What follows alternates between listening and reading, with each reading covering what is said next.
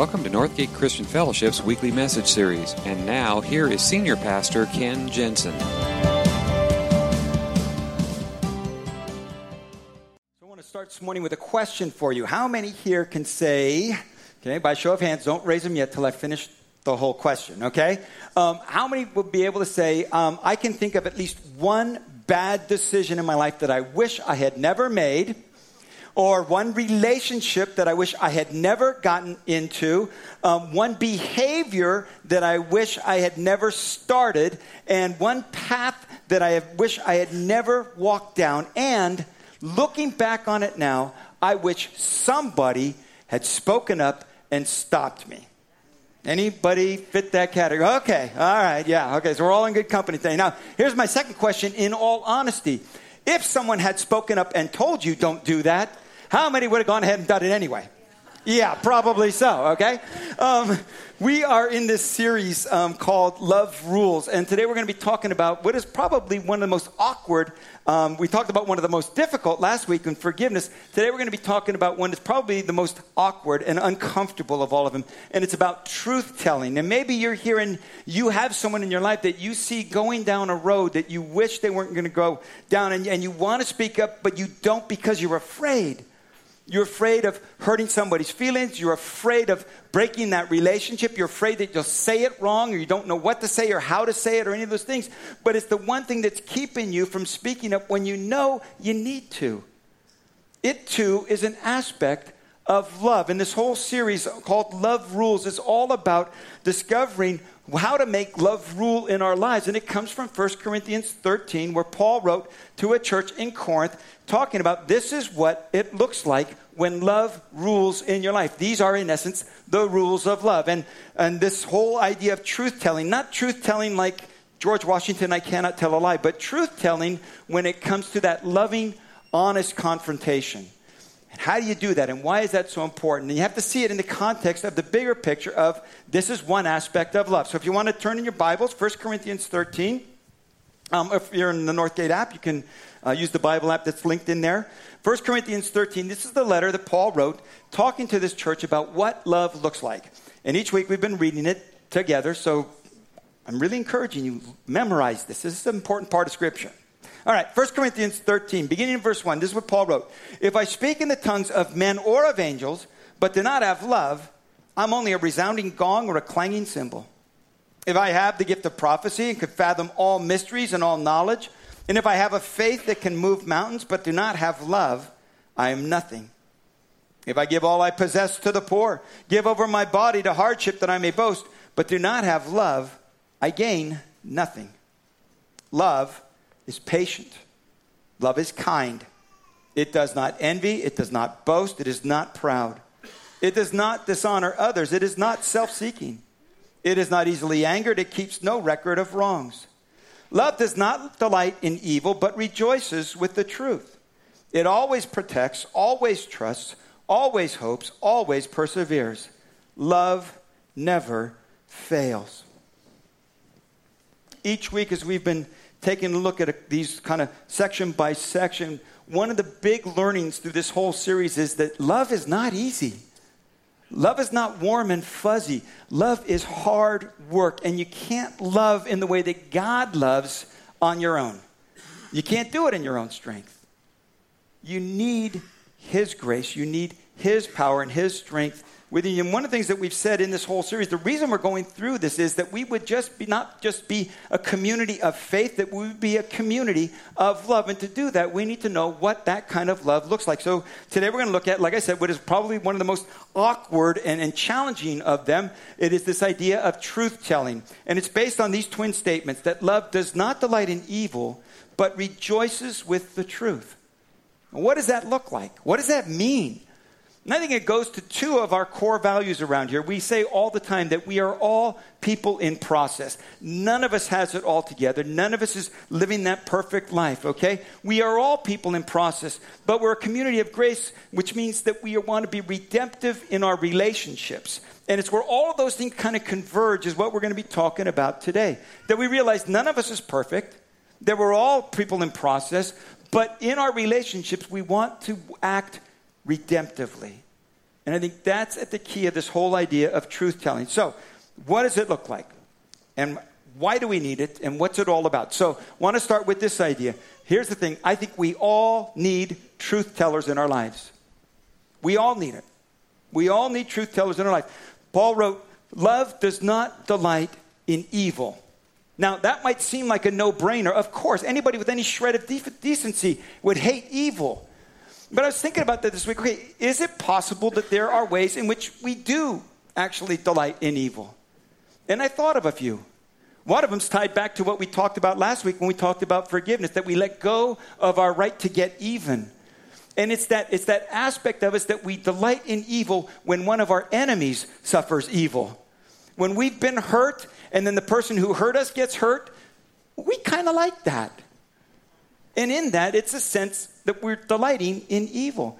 I think there's another one, and this is maybe bigger for all of us. It is, I think we delight in evil when we engage in sin. When we indulge in sin, what we really are doing is we are delighting in evil. And the thing is, we are so good at making excuses, and we are so good at justifying and denying our behavior, and we have all kinds of reasons why we even start to go along the lines of, well, you can't really call it sin, and it certainly isn't evil, but what we don't understand is sin is evil. It really is. We don't think of it that way, but it is. And we do delight in it. I mean, after all, that's what makes it so enticing. It is enjoyable. There's a satisfaction. There's a pleasure that we get out of it. You know, the old saying is, if you don't enjoy sin, you're not doing it right. Because what makes it so enticing is that it is pleasurable. It is delightful. That's why we engage in it. But that is one way in which we are delighting in evil. And that's why we need truth tellers in our lives. We all need somebody who will speak up to us, someone who will challenge us, someone who will catch us. And we see that particularly in recovery groups, in 12-step groups. One of the great strengths of a 12-step group is it's a group of people who are all in the same boat, and we hold everybody accountable. You can't get away with anything because we all know those tricks. See, that's how a 12-step, that's the value of that kind of a community. We hold each other accountable. And we need that. We all need those truth tellers in our lives because we're so good at denying it in ourselves.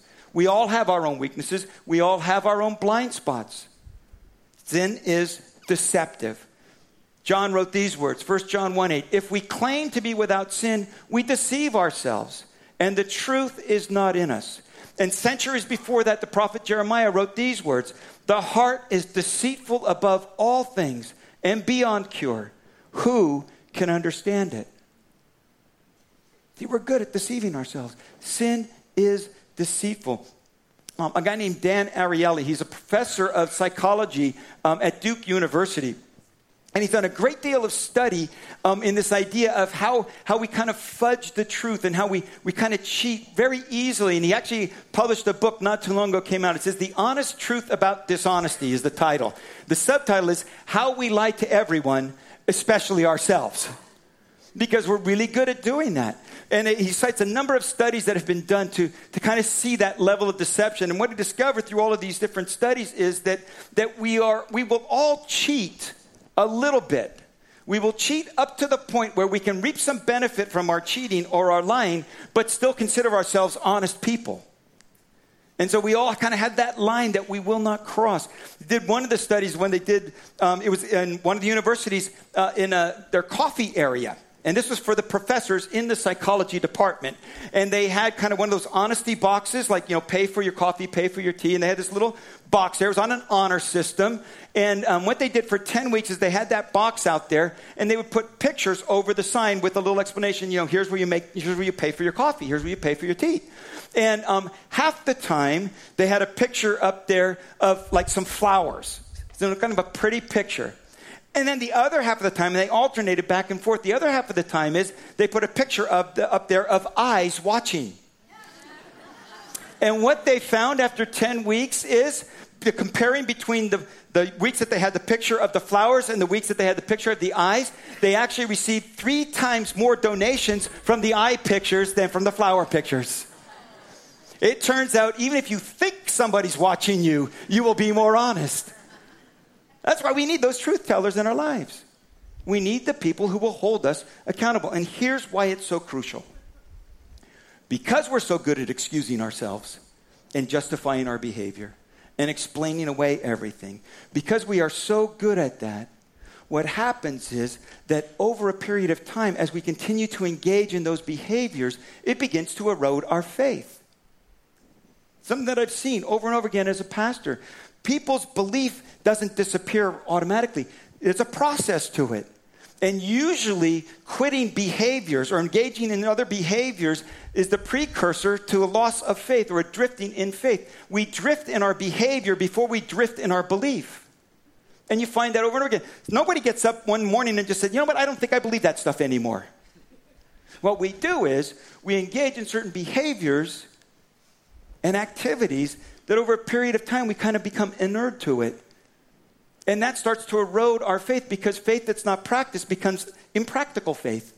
And over a period of time, we get to the point where it's just like, I don't even know if I believe it's a sin. I don't even know if I believe in God anymore. It is a subtle drift. And it happens. If you think about it, think about the very first temptation. When the Satan came to Eve, what was the words that he used? Did God really say that you must not? See, that's challenging God's authority. And that's what happens. When we engage in behavior that is contrary to our faith, it challenges God's authority in our life. That's why every one of us needs a truth teller in our lives. It's absolutely essential for us. There's a third way that I think we delight in evil. And this one's maybe a little more subtle. But when we see another engaging in sin, when we see another engaging in evil and we say nothing, in a sense, we're endorsing and we're delighting in that. Dietrich Bonhoeffer wrote these words: nothing can be more cruel than the leniency that abandons others to their sin. In other words, second part of this, we all need to care enough to confront. We need people who will speak truth into our own lives, but we also need to love and care about those around us enough to speak up for them. We need to care enough to confront. And I know what you're thinking, because you're thinking what I think all the time. It's none of my business. After all, who am I to say something? And the truth is, it is your business. It says that love rejoices with the truth. And that doesn't mean we all become judgmental busybodies engaged in checking out everybody's lives. But what it does mean is that we are somehow engaged and connected with people that we are responsible for each other. Jesus put it this way. He said, if your brother or sister sins, go to and point out their fault. And do it, he says, by the way, just between the two of you. You go and have that conversation. Just between the two of you. You don't go to talk to somebody else about it. You don't raise it as a prayer request, which is kind of a Christian way of gossip, you know. Pray for brother so-and-so. I just saw him doing that, and he needs our prayers. You go talk to him. You go talk to him.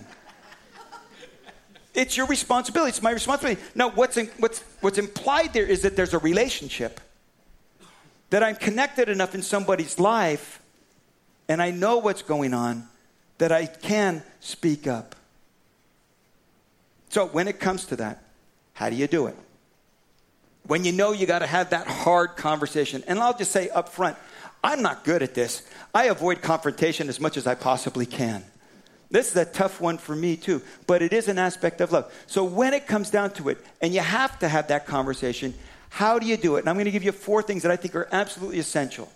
The first is this: start by examining your own motives. Start with your own motives. Don't go to vent on them. Don't go because you're frustrated with them or you're angry with them or something like that. Start with your own motives. In Paul's letter, this actually, the passage that we're looking at is part of one of 2 letters that Paul wrote to a church in Corinth. And in this first letter, if you read somewhere else in the letter, if you read through the whole thing, you'll find there was some issues going on in the Corinthian church that needed to be addressed. There was some sexual sin. There was some incest that was going on. And it wasn't just that it was going on, but it was just like everybody was just kind of okay with it. And Paul said, no, you can't engage. That's not healthy. That's not right. That's not good for the individual. It's not good for the church. Something has to be done. And so in that first letter, 1 Corinthians, he writes about that. And it was a tough thing. And later in the second letter, he writes about that first letter. And this is what he says. He said, I wrote you out of great distress and anguish of heart, and with many tears, not to grieve you, but to let you know the depth of my love for you. He says, yeah, this was a tough letter to write. And I didn't do it because I just wanted to vent on you, and I didn't want to beat you up, but I just wanted you to know I did this with great tears and great sorrow and great anguish. It was a tough letter to write. And I didn't do it to hurt you. I did it to show my love for you. See, that has got to be the motive. You don't do it out of your own frustration. You do it out of love for the other person. You do it because you care about them. Here's the motivation. Anytime you confront, it should be in order to help or to heal, not to hurt. It might cause some hurt, but the motive has to be to help or to heal. So examine your motives. Second thing is, think about what you'll say before you say it. Don't just go off half-cocked and just explode. Think about what you're going to say. There's a huge, huge difference between being a truth teller and just being a jerk. Huge difference. And a lot of it has to do with your approach. To the Ephesian church, Paul wrote these words, speaking the truth with love, we will grow up in every way into Christ. He says we do this in love. We do it in such a way that causes that growth, that help, that healing that we talked about. In fact, a little bit later, same chapter, he says, speak truthfully to your neighbor, for we are all members of one body. In other words, we're in this together. We're in this together. We're all the part of the same body. And when one part of the body suffers, the whole body suffers. If your heart all of a sudden started to do some crazy things, the rest of the body would go, whoa, whoa, whoa, whoa.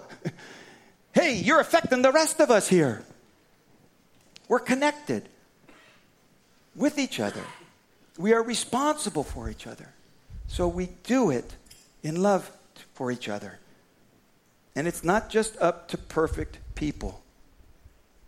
You know, because I know that's what we think. That's what I think. Well, who am I?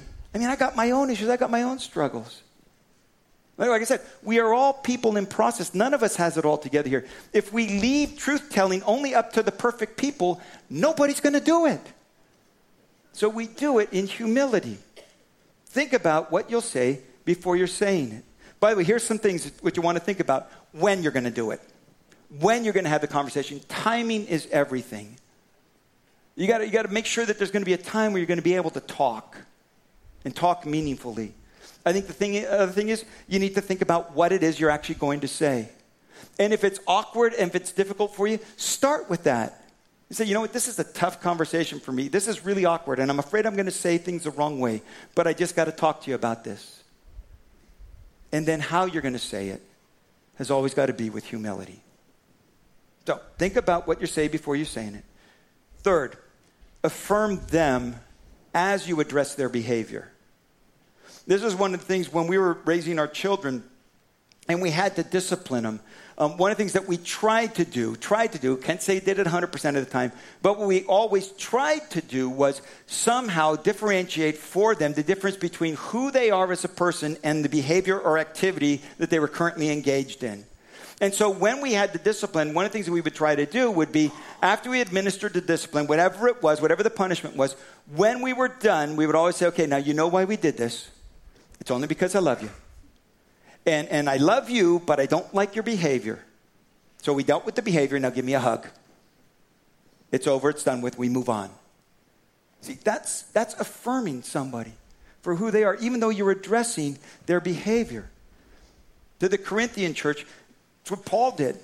In this very tough letter, he began the letter with these words, I always thank my God for you because of his grace given you in Christ Jesus. For in him you have been enriched in every way. What he's saying is, listen, I love you. And this is what I see God doing among you. God's doing some incredible stuff. Now I'm going to have to talk to you about some really tough stuff. But I want you to know up front, this is what I think of you. And in fact, if you read the New Testament, most of our New Testament is letters written by the Apostle Paul to individual churches. And in just about every letter, he has to make some kind of correction about something that was going on. But he always started with affirmation. And he always ended with affirmation. And in the middle, he dealt with the issues. That's what you do. So here are some of the things that you want to affirm. You want to affirm, first of all, that you love them deeply. That the only reason I'm having this conversation with you is because I care about you. I love you. And you also want to affirm that you want the best for them. Because I love you, I want the best for you. And you're better than this. This is not good for you. I want the best for you. You want to affirm that you believe in them and that God can help them make the changes they need to make. You want to affirm that in them. And I think one of the last things is you want to affirm that you are here with them for the long haul. That I'm here, I'm not just venting on you and walking away. I'm going to be here and help you through this process. I'm going to keep praying for you. I'm going to keep checking up on you. I'm going to keep making myself available to you if you need to talk. But we're in this together. I'm committing myself to you. And then the last thing is this. We need to be willing to risk their rejection. Because you have no idea how they're going to respond. And it is a risk. You have no idea how it's going to turn out. You can do everything right and still have them reject you. And they might get mad at you. They might question your motivation. They might reject you personally. That's possible. But if you love them and you care about them, you got to be willing to take that risk. It is a risk. Again, Paul's letter, second letter to the Corinthian church. This is what he wrote to them towards the end of the letter. He says, even if I caused you sorrow in my letter, I don't regret it. Though I did regret it, I see that my letter hurt you, but only for a little while. Yet now I'm happy, not because you were made sorry, but because your sorrow led you to repentance. Now, you might get that response. You might not get that response right away. It might come later, and you may never get that response. They may cut you out of their life. You can't control their response, but you can do what needs to be done in love. And you can trust that God will take that. See, here's the other thing. You have no idea what God's doing in their life. You have no idea how many people are praying. They might have a family member across the country that's just praying, God, please send somebody their way. Somebody, I can't get to them. Send somebody. And you might be that person. You have no idea what God's doing in their life. You have no idea if you might be the one to make that difference.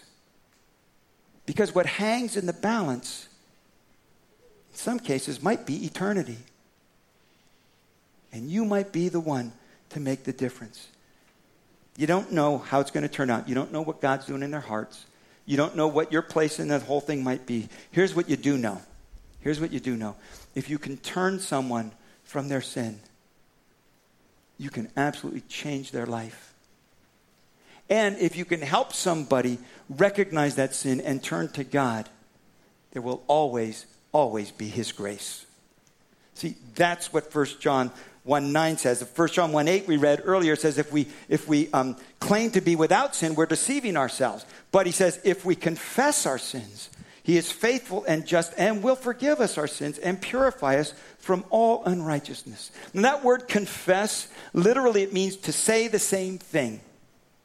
That God looks at you and me in our sin and He says, that's wrong, that's sin. You're sinning. And the moment that we say the same thing, yes, Lord, you're right, I am sinning. This is wrong and I shouldn't be doing it. The moment when we say the same thing that God says about us, He says, now you're forgiven. Now you're not just forgiven, you are restored. He says He's faithful and just, will forgive us our sins and purify us from all unrighteousness. That's what confession is all about. It is not about punishment. It always is meant to lead to grace. And anytime we are willing to own up to our own evil, our own sin, our own mistakes, the moment we're willing to do that, God is there to forgive. Would you bow your heads with me? So here's a couple questions as we close. Who do you know in your life that's heading down a wrong path right now? Someone you know that's involved in some soul-threatening, self-destructive behavior. And you see it happening. You see the direction. You know where it's going. And for that person, it might be you that needs to speak up. Would you be willing to take that risk? Would you be willing today to make a decision to say, you know what, as tough as it's going to be, as awkward as it's going to be, as risky it's going to be, Lord, I want to be your voice in that person's life. In love, in humility, with all the things that we talked about today. And again, you're not going to do this in your own strength. So, as we've been talking this morning, if there's somebody that's come to mind and you know that's the person and you're the one to talk to them, and you're willing today to say, God, I'm going to step up. I'm going to speak up. I need your help. I need your wisdom. I need your strength. I would love to pray for you as we close. So if that describes you, and you can think of somebody that you're going to need to talk to this week maybe, and you're willing to say, God, I'll take the risk. Please give me the strength and the wisdom. If I could pray for you, would you just let me know by just raising your hand? Hold it up for a moment. Catch my eye so I can tell you, praying with you. Yeah, yeah, yeah, yes, yes, yes. Yeah, yeah, yeah. Mm-hmm. Yeah.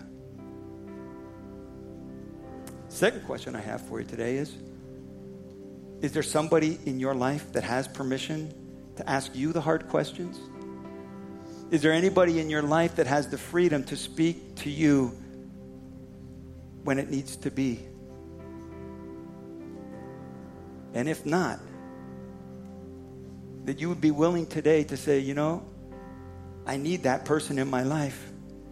Because as long as I can live in secrecy, I can indulge in my sin and think that it's okay. And that might be even harder than confronting somebody else, to make yourself so vulnerable to say, I'm holding myself accountable to you. You've got permission to speak into my life if need be. And that's a tougher one. And so far in our services, there's been less people willing to admit that one. But if you would today say, I'm going to take that risk too. I'm going to make myself vulnerable to somebody. Again, this is a tough one. If you're willing to make that decision, I will pray for you as well. And if that describes you today, same thing. Would you just raise your hand and hold it up for a moment? Yeah. Yeah. All right. Yes. Yes. Yeah. Yeah. Yes. Yeah. Yeah. All right. And the last one is maybe you're here and you don't know the grace of God. That you've been living your life on your own terms and doing your own thing. And you know it because it's created this division between you and God. And today, maybe for the first time, you take a step of faith and just confess and admit to Him. You don't have to go into all the gory details. He already knows what they are. But if you're willing to say, God, here I am in my sin, in my faults. I need your grace. See, that's why Christ went to the cross, to pay for that, so that you could know His forgiveness. And if you've never taken that first step of faith, but today you're willing to say, God, here I am. I need your forgiveness. I'm going to put my life in your hands. I want to live in your grace. You've never done that before, but today you're taking a first step of faith. One last thing. Just raise your hand. Hold it up for a moment so I can catch your eye. Yeah. Yeah. All right. So join me in this prayer. First, Lord, I want to pray for those who've raised a hand saying, I've got a tough conversation I'm going to have this week, and I can't do it in my own strength. God, would you give them the wisdom, the grace, the humility, the strength to speak up, to turn someone from a path that's self-destructive. Give them that strength this week. And for those who raise their hands saying, I need someone in my life who will speak truth to me. I don't really have that. And this week they're going to open their lives up, and they're going to make themselves vulnerable in a way they never have before. And that's not easy to do either. God, would you give them the wisdom and the strength to follow through on that decision so that they might grow in you. And then if you raise your hand saying, this is the first step of faith for me, this is your prayer. Just make this your own as I lead you. Lord, here I am with my faults, with my sin, things that I'm not proud of, things that I know have led me down a wrong path. Today, I'm turning to you and I'm asking for your forgiveness. I'm reaching out to your grace.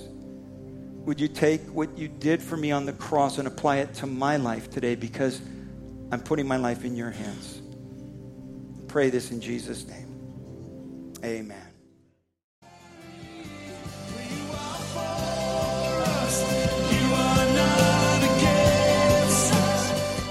Thank you for listening to this week's message. We trust that you'll join us again soon for another uplifting message from Northgate Christian Fellowship, located in Benicia, California.